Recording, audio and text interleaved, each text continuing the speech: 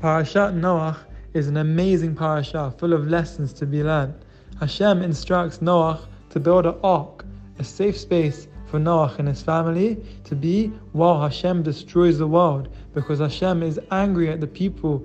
They've gone too far off the derech, they're doing too many sins, and their behavior is disgusting. And this is the only way Hashem can save them, by a new start. Hashem instructs Noach to build an ark in the middle of the city. Why? So that people will ask Noah, why are you building an ark? And Noach would say, because Hashem is angry with your behavior. You need to change, or He's going to flood the whole world. And no one changed. No one came closer to Hashem. Noach did all his work. He built the ark, he brought the animals, but he didn't pray.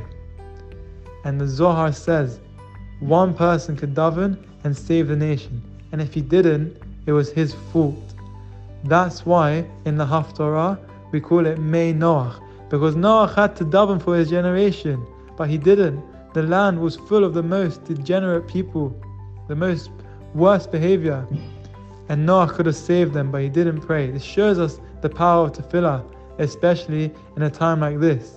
Hashem sends a wake-up call to people who can see and people who understand. Hashem does this so that we can repair our relationship, we can daven and come closer. B'ezrat Hashem, the war should be over and Hashem should protect us from any bad with our tefillah. Shabbat Shalom, U'mevorach.